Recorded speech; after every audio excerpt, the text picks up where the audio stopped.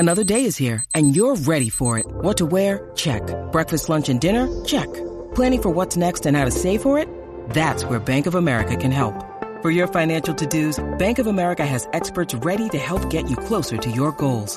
Get started at one of our local financial centers or 24/7 in our mobile banking app. Find a location near you at bankofamerica.com/talktous. What would you like the power to do? Mobile banking requires downloading the app and is only available for select devices. Message and data rates may apply. Bank of America N.A., member FDIC. When you need mealtime inspiration, it's worth shopping Kroger, where you'll find over 30,000 mouth-watering choices that excite your inner foodie. And no matter what tasty choice you make, you'll enjoy our everyday low prices, plus extra ways to save, like digital coupons worth over $600 each week. You can also save up to $1 off per gallon at the pump with fuel points. More savings and more inspiring flavors make shopping Kroger worth it every time. Kroger, fresh for everyone. Fuel restrictions apply.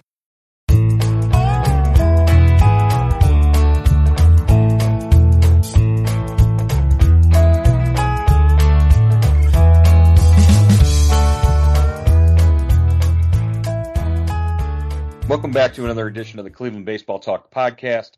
Today we're taking a look at Gavin Williams, breaking down his 2023 season, looking ahead to 2024, joined by Paul Hoynes. Hoynesy, Gavin Williams, of course, part of that next wave of young Guardians pitching talent that made its debut in 2023, along with Logan Allen and Tanner Bybee. I think Williams was probably, heading into the season, probably one of the more highly touted or, the more highly ranked or rated pitchers of that group. And he was the last of the three to come up, but he certainly had an impact when he did arrive on the starting rotation when he was put in there by Terry Francona. Yeah, Joe, Gavin Williams, 6'6", 250, the organization's number one pick from 2021. Really, fastball, big arm. 90? We've seen him throw 95 to 99 miles an hour. And you're right, Joe. He did not make his big league debut till June 21st. He did okay. I thought he ends up going 3-5, 3.29 ERA, 16 games, 16 starts. And the thing that impressed me, Joe, is that he pitched much better. Once he got his feet on the ground, he was much better in the second half than he was, initially after his initial call up. Yeah, and it took a couple of starts to get out there, and he wasn't exactly going very deep into games. And again, we heard the line from Tito about how eventually they'll be able to take the reins off of some of these young pitchers and let them go deeper into games and not pull them out before they faced a lineup two or three times through. And you could tell that there were times when Gavin, probably thought that he should have stayed in games a little bit deeper and a little bit longer, but the organization did their best to protect him and protect guys like Tanner Bybee and Logan Allen as well. So it won't be about protecting them in 2024. It'll be about getting them out there and getting them to develop and learn and grow as much as possible while they're trying to be competitive and win games. Yeah, no doubt about it. And that was a big step last season. This is a guy that started the year in Double-A, Joe. I don't think if they didn't have the injuries to the big league rotation with McKenzie and Quantrill and Bieber, I don't think he may have made his big league debut last season, but it wouldn't have been until, the second half of the season. But they kind of had to rush him up here. And, after Bybee and Allen came up and had some success, I think they figured, well, let's go for it. We're not going to have the season we probably thought we were going to have. McKenzie and Bieber are going to be out for longer than we expected. And let's take a look at Gavin. And I thought he did pretty well, Joe. He, take his minor league numbers and and his big league numbers from last season. He threw over 142 innings, had 162 strikeouts, 81 at Double-A and Triple-A, and 81 in the big league at the big league level. He had 81 Ks and 82 innings in his 16 big league starts for Cleveland. And if you look at 16 starts, and in 12 out of those 16, he went at least 5 innings. So it's not like he wasn't giving you length. Not like he wasn't keeping you in games to a degree. At that point, only 4 of those outings were, and the other 4 outings went at least 4, except for a short start against I believe against Minnesota, where he got knocked out after an inning, and that was due to an injury concern, or not he got hit by a pitch or a line drive, I believe, and they took him out. So in several of these starts, 2 of the starts he went at least 7 innings. One against Kansas City on June 27th, 7 innings, 1 hit, and 1 walk, striking out 6. So pretty good outing there, pretty strong day. Another really strong outing against Toronto, where he only allowed 1 hit, didn't give up any earned runs on August 7th. In that game, Cleveland went on to lose that game despite his effort there, 7 innings. So, a couple of times he showed flashes of really what we expected to see out of him, and that was the ability to sort of dominate these lineups, which is what he had been doing in Double-A and Triple-A for the most part, thanks largely to his fastball. If you look at his StatCast numbers, and of course, 16 starts isn't a complete picture, but his run value, his percentile ranks for his fastball 80th percentile, breaking ball 85th percentile. So obviously, pretty strong. The one area that he has to probably do the most work on is coming up is the off-speed pitches. Only 15th percentile, in terms of run value there. His pitch mix, pretty standard, but really, like you said, his fastball is the lead dog and what he expects to dominate with. Yeah, Joe, and in his last 2 starts of the season, he's facing the Twins and Texas, both 2 postseason teams, and he beats the Twins on September 6th, 5 innings, 1 earned run, 4 walks, 4 Ks, 89 pitches. Then his last start of the season on September 17th versus Texas, the World Series champion, he allows 1 run on 6 innings, 7 Ks, 2 walks, allows 4 hits. So, I think he got used to kind of pitching in the big leagues. I think he's really competitive, and I think he just kind of settled in after that in the second half. And like you said, Joe, he relied on his fastball. That's kind of his bread and butter. Right around 95, 96 miles an hour. Then he's got a slider, a curveball, and a changeup. And according to StatCast, the opposition hit 157 against the slider, 174 against the curveball, and 353 against the changeup. So he might have to work on that changeup. Yeah, the off-speed pitches are, and that's probably when you're talking about rookies, you're talking about young pitching. That's probably the pitch that develops last and most effective at the major league level is that changeup, and that that willingness to throw it in certain counts. But he'll have a young catching staff behind the plate with him again next year. You think Bo Naylor, experienced throwing to him, he's comfortable with him, so maybe that changeup will look a little different in 2024, just with the comfort factor there of having Bo, having caught him at AAA as well. So we'll be excited to see how he continues in that way. What did you think of the way he handled himself sort of off the field and in the dugout this was a guy, from what I could see and from what I could tell, a guy who really didn't have a lot. Wasn't a big talker. Wasn't a guy who you get one word answers out of him, and even to the point where he was making jokes about himself and cracking jokes and smiling. You'd ask him a question that you thought was pretty good in terms of leading him to an answer, and you get a one-word answer, and it's kind of like fun for him in that way. But a man of few words, so to speak, when he had the opportunity to talk to us.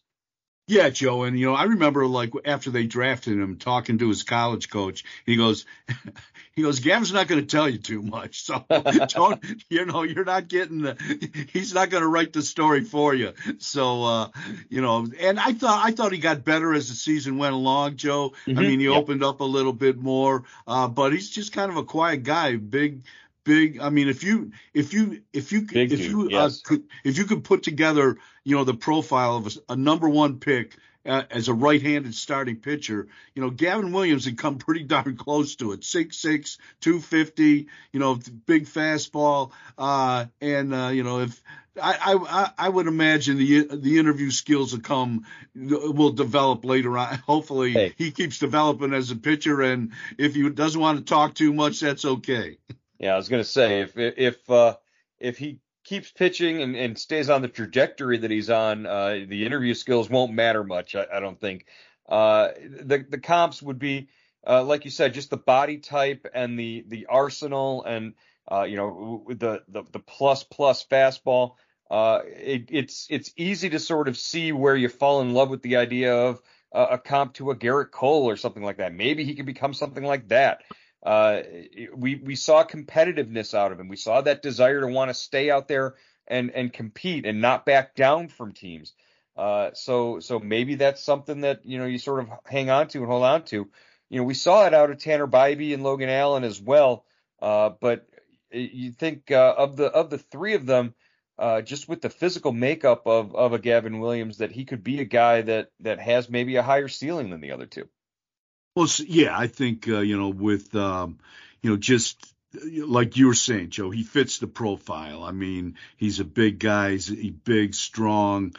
So far, he's been durable, with Cleveland. I know he had some injury problems at East Carolina, but, he has pitched well as a professional. And, he just looks like a pitcher when you put him out there. I remember when Charlie Manuel was talking about CC Sabathia. Now Gavin's not as big as CC, but he goes, CC looks big out there. He looks big out in the mound. I like him, and that's what a fan is going to look at Gavin Williams and say the same thing. I think, especially when he backs it up with the fastball and his other off-speed pitches. Let's make no mistake. CC looked big everywhere, whether it was on the mound or anywhere else. But I interviewed CC at a charity function this past season, and that guy has slimmed down tremendously. He looks like he's in outstanding shape. Looks lighter than he ever has, and just is fantastic. But as far as Gavin Williams, physically, like we said, the organization went out of its way to make sure at the end of the year, and I think it was the right decision with all three of those, that next wave of young starting pitching talent. They made sure to protect them, not to overdo it with their innings and put them in position where they could hurt themselves. Williams, another one. There were a couple of times where, I believe I was in Minnesota when he had to come out of that game early after I believe it was he came off the mound and twisted his ankle, and it was either Hunter Gaddis or Hey, it's Kaylee Cuoco for Priceline. Ready to go to your happy place for a happy price? Well, why didn't you say so? Just download the Priceline app right now and save up to 60% on hotels. So whether it's Cousin Kevin's Kazoo Concert in Kansas City, go Kevin, or Becky's Bachelorette Bash in Bermuda, you never have to miss a trip ever again. So download the Priceline app today. Your savings are waiting. Go to your happy place for a happy price. Go to your happy price, Priceline. Or Peyton Battenfield. I think it might have been Hunter Gaddis who came into the game after him and pitched like 5 innings in that game. But it was just interesting to see his reaction. You know, he knew he was going to be all right and sort of got through it. Like you said, those injury concerns are always ones that sort of crop up when these young guys want to be out there. You've got to do what's best for them. And Tito always, was thinking about protecting these young guys like that. Yeah, they went out of their way, Joe. I mean, they shut them all down, maybe late September. They did not, Bobby got hurt with the hip, and they shut Logan Allen down with the shoulder. And Gavin, I think was the last start was the September 17th. So, I think they just, okay, these guys have done enough. We're not in a race. And we're going to protect these guys. This is our meal ticket going. These guys are our meal ticket going forward, and we're going to take the best care we can of them. They've got their innings in this season. Now let them get into the off season, have a good off season program, and come to spring training ready to go, because I think the training wheels are going to come off next season, Joe. Well, and that was like the next question was, what does a good 2024 season look like for Gavin Williams? Is 30 starts for him out of the realm of possibilities, or is that something that we should expect to see 30 starts somewhere north of 160 innings or so? What do we think a good season for Gavin Williams would look like? Yeah, I think that's probably 25 to 30 starts. 160 to 180 innings. I don't think these guys, they know they've got to take care of these guys, but they're kind of stepping up in class now. There's, the veterans, they're kind of, pushing from behind. I mean, you're still I would think maybe Bieber, if McKenzie comes back, those guys are going to be kind of, maybe for the number one and number two, but the other 3 guys are going to be right behind those guys. So you've got to I think they'll pitch. You've got to let them go a little bit longer now. Yeah, and the fact that they're in the Central Division, where you'll get the opportunity to face Chicago, Kansas City several times during the season. That can help as well. Get confidence. You're opening on the West Coast against let's say Oakland. An opportunity to pitch out there and against those guys. Again, it's about building that confidence and then moving forward from that this year. And believe me, none of these guys lack confidence. I don't think in talking to Tanner Bybee and talking to Logan Allen, and even in talking briefly to Gavin Williams and what little he does say, you could tell that the confidence is there. You can tell that, the right makeup is there in terms of what you want out of a guy who could eventually become your lead big dog number 1 starter. Yeah, and everybody you talk to, they say, they look at Williams, they look at Bybee, they say these 2 guys could be, the front of the rotation guys. Now, obviously, that doesn't happen overnight. We saw Bybee take a huge step as a rookie, second in the American League in the rookie of the year voting, 10 wins. If you want to be that's about as big a rookie year as you can have. And Williams is right behind those guys, and Logan Allen is right there. So, those 3 guys are kind of the future here. And, but gradually you got to ease into, you're no longer a prospect. You're no longer a young guy. You're no longer a rookie. You got to kind of, just move into that role where you're establishing itself. I don't think these guys have established themselves yet, but, that's the next step. How does having Carl Willis come back and be part of this staff, moving forward through 2024, really sort of help Gavin Williams and put him in a good position to have success in 2024? Well, I think that's a great, I think that's one of the reasons Carl came. They brought Carl back. I think that's one of the reasons Carl wanted to come back. He's got the opportunity here to work with a great young pitching staff, with a couple veterans still on the staff with McKenzie and Bieber. But if you're a pitching coach and you've got three guys like Allen, Bybee, and Gavin Williams, you probably you're not ready to retire yet. I don't think you want to see these guys develop. You're just seeing the tip of the iceberg right now. Yeah. Plus, Gavin Williams, a North Carolina guy. I mean, that's right. Carl Willis. They're practically neighbors, and Carl's got to love got a little Tar Heel in him to run out there on the mound every fifth day. Could be exciting just to go through the season talking to the two of them and watching that.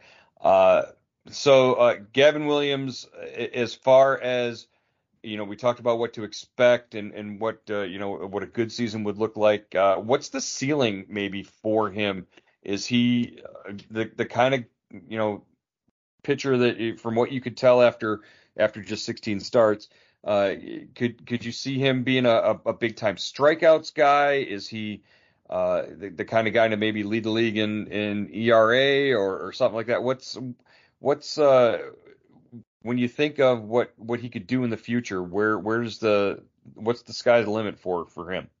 Yeah, I think he's a power pitcher, Joe. I think he's a front of the rotation pitcher. He's going to be able to beat guys upstairs up in the strike zone. He's able to pitch up there with his fastball. And I think his breaking stuff is only going to get better. His splits were pretty good, I thought. 200 against right-handers this past season, 237 against lefties. 7 home runs against lefties. So that might, we'll have to see how that tracks as he goes along.